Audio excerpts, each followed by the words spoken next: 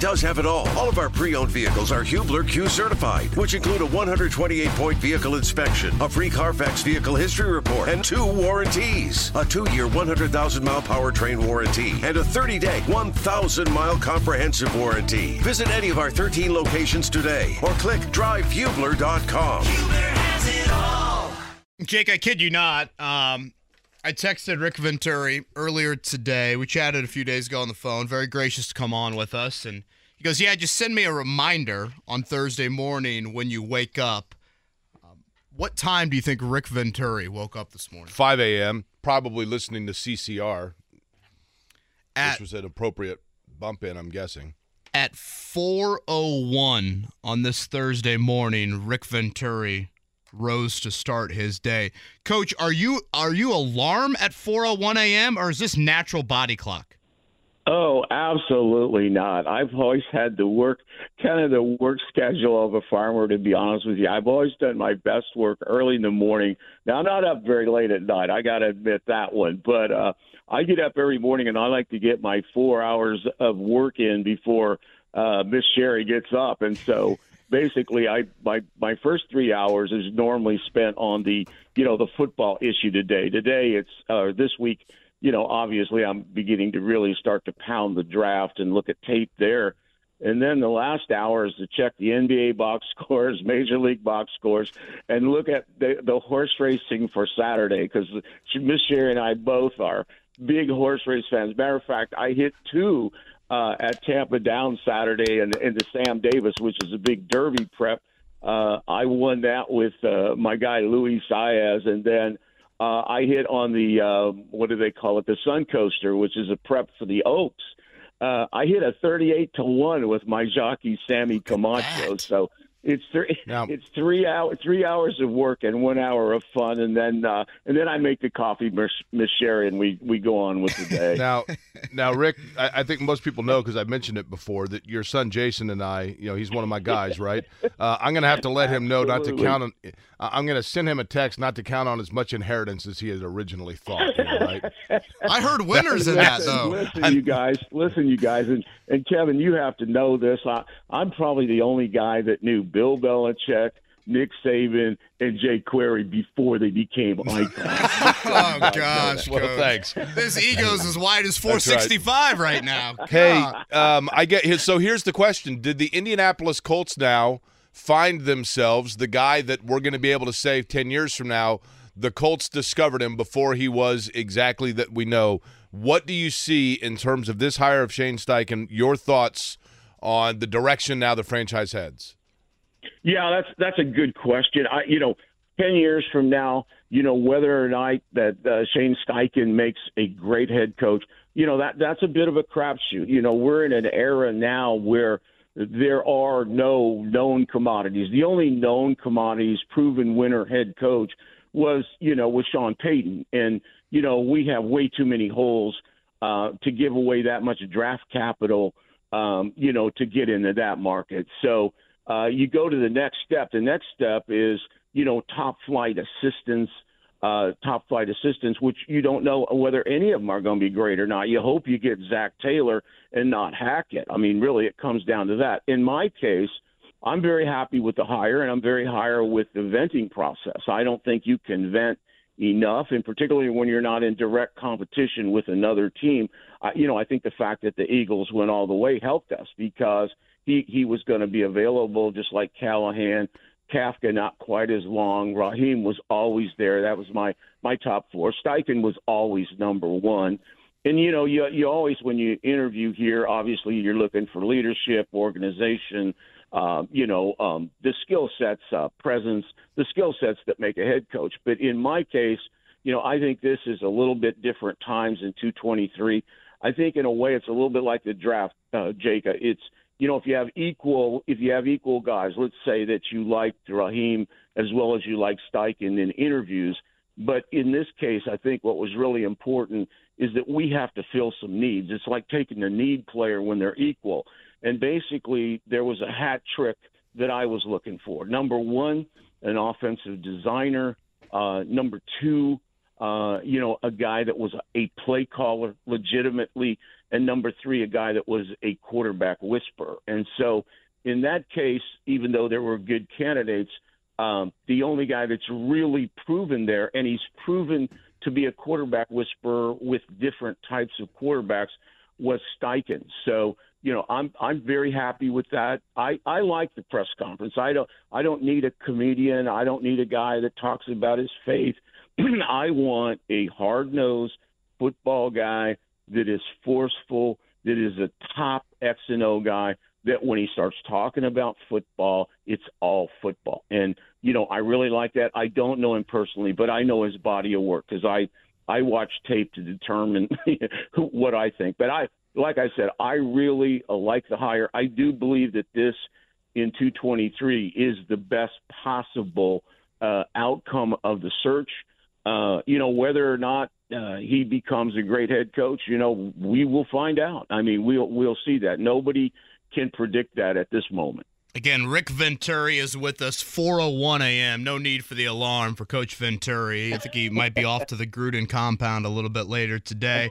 We will chat 2023 quarterbacks, his early thoughts there, and a few other things with the coach this morning. I want to flip sides of the ball. Obviously, Shane Steichen and that hire speaks for itself offensively. The retention of Gus Bradley, Rick, I think a lot of people just assume it's a foregone conclusion. You and I have had conversations, though, and think that, at times I think people just got too content with the defense last year because the offense was so horrid.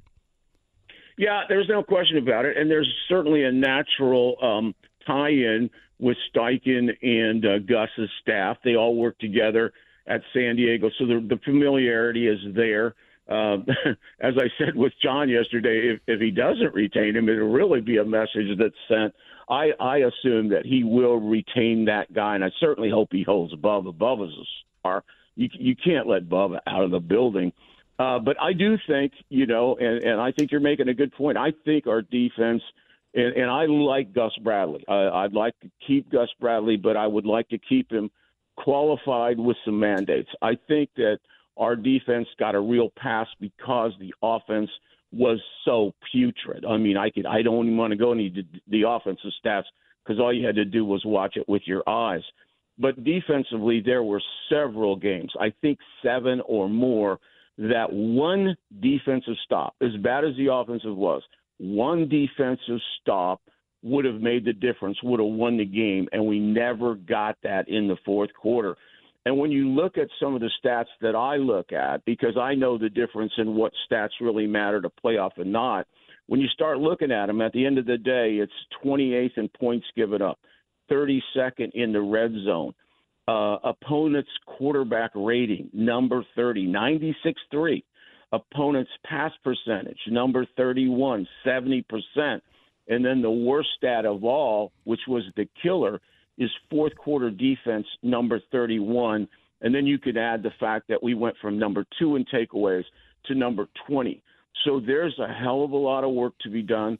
And I would mandate some things. I would say, number 1, there has to be much more diversity in front and in secondary coverage. I don't think simplicity wins in the National Football League. Number 2, I think there has to be much better rush plans for specific quarterbacks. I mean, on a third down in the low red zone, to let Hurts run to Noblesville on a quarterback draw, that's just intolerable to me. I think the blitz percentage has to be we're one of the lowest teams, I think, at 14%. That has to really go up. You can't sit there against the modern-day quarterback. And then number 4, I'd like to see him be a lot more game-specific. One of my pet peeves is when a guy comes in as a superstar, whether it's A.J. Brown or whatever, that's the guy you got to stop. And good coaches have to have that specific game plan that stops those guys. And I'd like to – I haven't seen that around here enough for a long time. I'd like to see that improve. So do I like Gus Bradley? Yes. Do I think Gus can evolve? I believe he can. If he doesn't, I think no matter what we do on offense, we'll still struggle. So, yeah, I think there's a lot of work to be done, top to bottom here, Kevin. I really do. Rick Venturi is our guest on the Payless Liquors Hotline. Of course, 11 years in coaching with the Colts amongst his vast coaching career, and now You can hear him, of course, with Matt Taylor on the Colts Radio Network. Rick, I was curious about this. When you come in, if you're a new coach, and I realize maybe some guys like to immediately put their footprint on it. Some guys want to see where things lie. This is a first-year coach. But in your experience from a coaching standpoint, which is the longer and more arduous process? Taking a roster and having those guys conform to the style you want to see, or conforming your style to the roster that you are inheriting? Well, I think there's two nuanced issues there. I think number one, you have to establish your way of life, your way of doing business. Most of the time we will say that's accountability. I think that's really important. There's been murmurs. I don't know. I wasn't inside the building every day. There's been murmurs of laxity and lack of accountability. Maybe that's true. Maybe it isn't. But you have to initially establish your way of life, whether it's the Saban way of life, your way of life, Andy Reid's way of life, that atmosphere, and you want to address that immediately. You want to establish that leadership program. But then number two, it's a different program. I think mentally, from a schematic standpoint, you do have to be flexible and you have to adapt to the personnel that you end up with. No matter how much roster change we think we can make, eventually we're going to be in a deck of cards, 52, and we're going to be dealt that hand, and we have to be able to play that hand. And one of the reasons that, I like Steichen, going back to my first premise, was, yes, I think Philadelphia has done the very best job of adapting to modern-day football. In other words, they have developed an NFL passing game, and they have improved Hurts, but they have taken elements of the college game, the NCAA game, the zone reads, the sweeps, the quarterback designers, and they've added them, and they've successfully done it. It's not that easy, and they have really, to me, state-of-the-art offensive scheme for the modern-day kid. But at the same time, he's also been the quarterback coach with Herbert, who was Rookie of the Year. And more importantly, he was the quarterback coach with Rivers, who we know is old school, classic, non-movement quarterback. So what I see there is, from that standpoint, that question is that I think the great ones have great flexibility. You've seen it with Andy Reid over the years. You've seen it with people. Shula was the great example. Threw every down with Dan Marino, ran every down with Zonka. So, you've got to have that mental flexibility, and that's why it's so important. You've got to have an X and O guy as your head coach. That it's a myth that you can have a CEO guy. It's a myth, because even though you want an organizational guy and maybe he doesn't call the plays, but that guy's got to be able to push the buttons X and O wise on both sides of the ball, or else you're not going to make it. Whether it's audiobooks or all-time greatest hits, long live listening to your favorites. Learn more about Kisqali Ribociclib 200 milligrams at KISQALI.com and talk to your doctor to see if Kisqali is right for you. If Indianapolis has decided, Rick, and by all account, this is going to be the case. We don't know, but it appears as though they have finally decided that, yes, it is draft quarterback and do away with veteran Band-Aid year-to-year process. So in the event that they are going to draft a quarterback, did that further necessitate them getting a head coach that is the new style, as the Beastie Boys would say, as opposed to the old guard? I would say absolutely. It certainly was with me, because, again, you need a total turnaround schematically, but you need a guy who can develop a young investment quarterback. There's no question about that. That was, as I said, in my trio, in my three commandments, I wanted offensive design, play caller, and quarterback whisperer and developer. I think that you're absolutely right on that. Now, nobody's going to admit that. They'll say we didn't go in with an idea and all that. Well, that's okay. You can, talk to my hand on that. But in the end, I think that's exactly right. And you're not sure And you're absolutely right, Jake. And it hasn't necessarily, I don't think necessarily been that they didn't want to get a young franchise quarterback. One of the problems that Ballard had along the way is after Andrew walked out, we were always just good enough to, and we probably overrated our roster to believe that we could get a patchwork guy get us through a year. And in a way, we did with Rivers. And then it blew up with Wentz and it blew up with Ryan. But now for the third time, and you guys are historic there in Indianapolis, the third time, this is the third time we've been in the lottery since 99. And the first two worked out pretty well with the number one pick. And so I want to see us. This is Rick Venturi. This is no one else. I'll give it my unfiltered, is that we need to get to one. We need to do what we did when we moved up to get Jeff George. Whether that worked out or not is problematic. We need to be at that one pick. And I have my feelings about it, but you want to get the guy that you think is the best. You really don't want to settle for 3 or 4. And I think there's 5 guys on the board that are all very, very good. I'd have to probably take Hooker off because of the knee, but there's 5 guys that are very good. There's one guy, in my opinion, that stands above it. But in that sense, this is the first time we've been in the lottery, and we're very fortunate. I mean, we were lucky with luck because this was not a bad franchise who had the first pick. This was a franchise that just had one bad season because of Manning's injury and then ended up, you talk about being lucky to have luck sitting there on that one bad season. And now we're in the lottery again, hopefully not for a long time. So you have to make this pick do. And if it takes getting rid of draft capital, you've got to get this guy to be the guy at the crossroads in this franchise. Yeah, I couldn't agree more. You don't want to hope someone falls in your lap. You've got to go identify and grab that guy. Rick Venturi is with us here on the Payless Liquors hotline. Coach, let's focus on that 2023 quarterback class here for a second. And I know you're still kind of early in that evaluation. You've certainly watched film, the character element, we'll obviously see how all of that plays out. But when you look at Bryce Young, C.J. Stroud, Will Levis, Anthony Richardson, Hendon Hooker, what do you see with this group? Yeah, I spent a whole day with John Gruden and Gruden Enterprises in Tampa on what's today?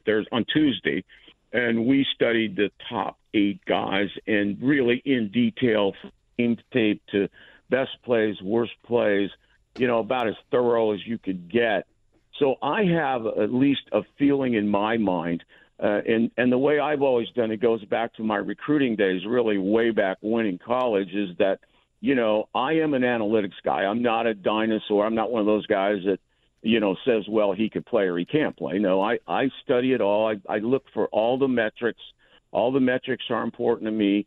The game tape is important.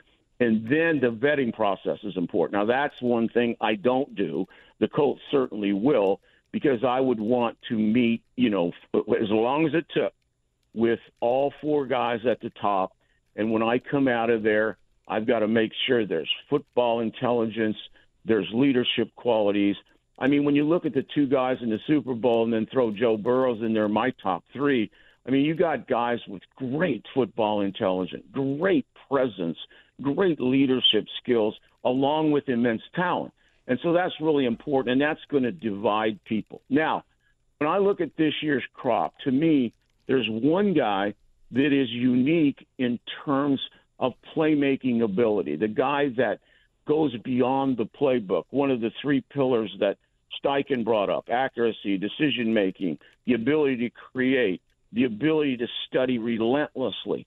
Well, the one guy I know that today is Bryce Young. Now, I can't make him bigger. And, people can push back. If you want to, that's fine. I'm just giving you my opinion.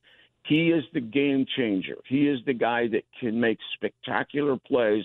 We kind of refer to him down here as Little Mo, in that there is only one Mahomes, but he has some of those traits. Unfortunately, Mahomes is 6'5", and he's 5'11", but that is what it is. I can't make it bigger, but I've got to make a choice.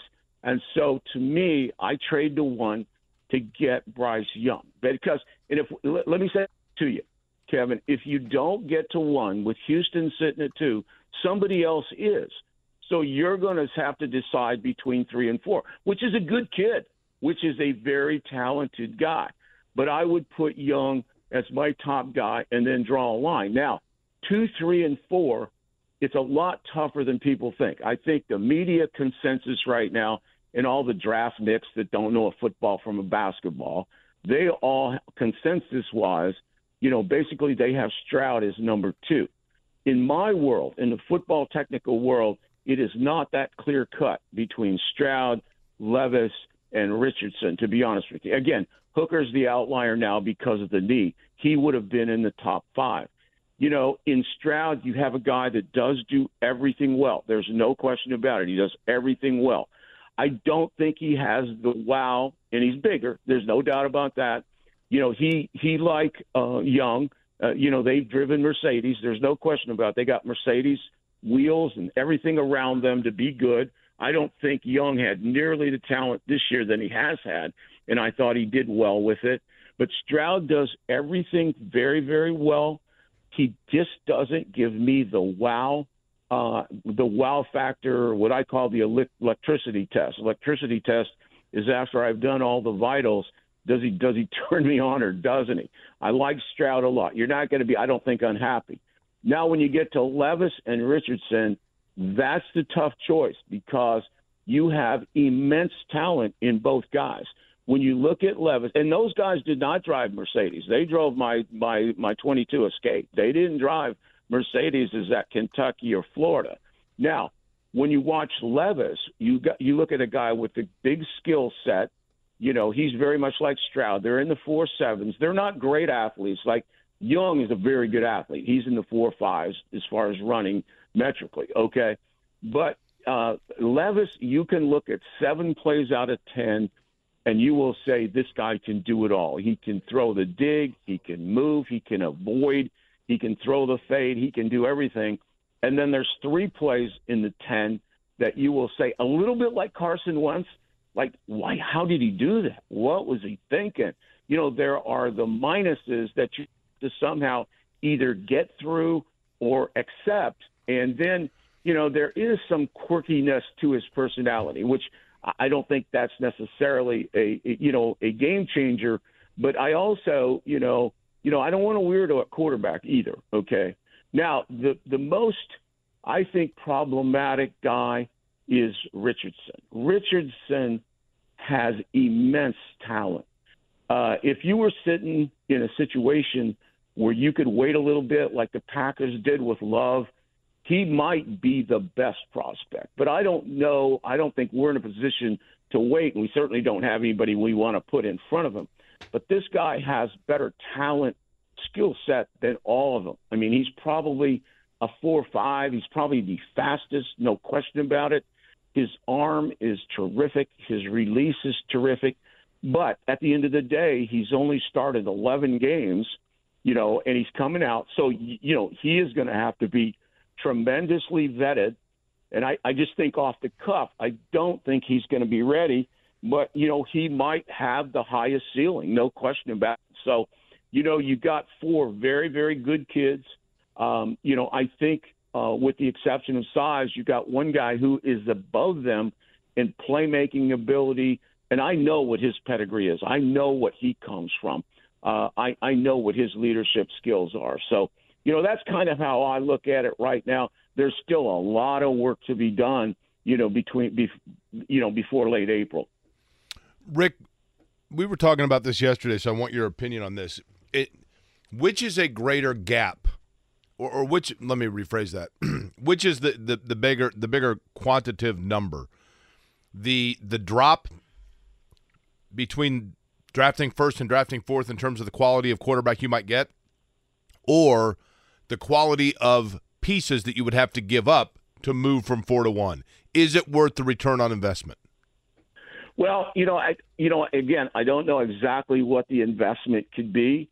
I think we're an ideal trading partner with the Bears for several reasons. I think, first of all, the Bears only have to move back 2 spots, and if they move back 2 spots, they can still get a dynamic, game-changing defensive guy, like a Carter, like an Anderson, like Murphy, your boy from Clemson. I mean, they're going to be able to move back at 4 to 4 and get a great defensive player, a great football player. There's left tackles available. I mean, guys that are game changers. So, I mean, from their standpoint, they would rather trade with us than anybody. And then the other thing is Eberflus knows our roster, so he knows it very well. So if there's a player involved, an active player involved with the draft choices, he's going to have a good handle on that. Whether or not it's worth the investment, the trade has to be in front of me. But I think there's going to have to be a commitment, and we can't just keep holding on to draft picks and keep having marginal to bad seasons, okay? Here's the deal, I think. Right now, we're at a crossroads. Again, third time since 99 that we're in a lottery situation, which hopefully we won't be in again for another couple decades, okay? So to me, this is going to be the only time that you're going to be able to get that franchise starter. Now, it may not be the guy I feel, but at any rate, it's got to be the guy you feel. And to me, this is the time to do it. And if there's a big-time investment involved, that's going to be the consequence, to be honest with you. Now, they're obviously going to hold us up, and there's going to be competition. But I just feel like this. If we don't get the one, somebody else is going to get the one, and then Houston's sitting at 2. So now you're looking at a different decision on number 4. Coach, we'll end with this. And again, thank you a ton for your time this morning.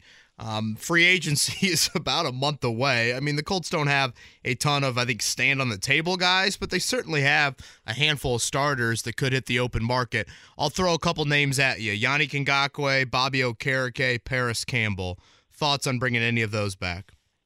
Well, I like Okereke the best. I think Okereke is the best for the money. I think he's become a really outstanding linebacker. There's no question in my mind he's one of the best cover guys in the league. He's a really good space player, a really good tackler. He and Franklin were not the reason that we struggled on defense. Trust me on that. They were not. I like him the best. I like Campbell. I think there's some upside.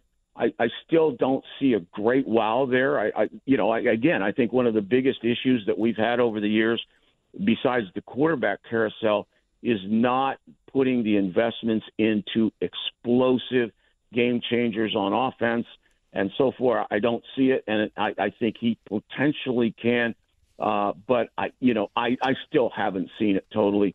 And then with Ngakoue, I like him. I like him on my team. He's a great effort guy. He will get you that 8 to 10 sacks, but I call them quiet sacks. I never feel like that he's taken over a game like a Riddick or Clark's or Ford's or Graham. I never feel like that. If I'm game planning, that I have to have an ambient guy, a guy that I have to have a special plan for. So I'd like to have him back. I think Gus and those guys like him. They've had him. But I would not pay him like a dominant impact player. March 5th, Rick, Firestone Grand Prix of St. Petersburg. I'll be down there if you're still down there in Florida hanging out. Would love to see it, but in the meantime, you're going to wake up at 4:01 and head over to the compound. I would with say that's Rick unlikely. And Coach Gruden? On my way back to heading in for the night, I can stop by. Yeah, I can tell you this: Jake is one of the few people, maybe the only person in Indianapolis that has ever sat on that front porch on the Gulf of Mexico with me. That is correct. That is correct. That's an honor. Correct. And the other thing I will tell you is he and my son, if you can get the senior yearbook from North Central, he and my son Jason inserted themselves in the Honor Society photographs. Now, both guys were really good students and really achievers. Honor Society, Kevin, I'm not sure, but their picture is there. Yeah, that was Jake doing his best George O'Leary impression. We combined for a 4.0. 4:01 a.m. That's what time Rick Venturi started his day today for insight like this. Coach, enjoy the time down there with Miss Sherry. Safe travels back here. All right, guys, you're my favorites. I'll talk to you later.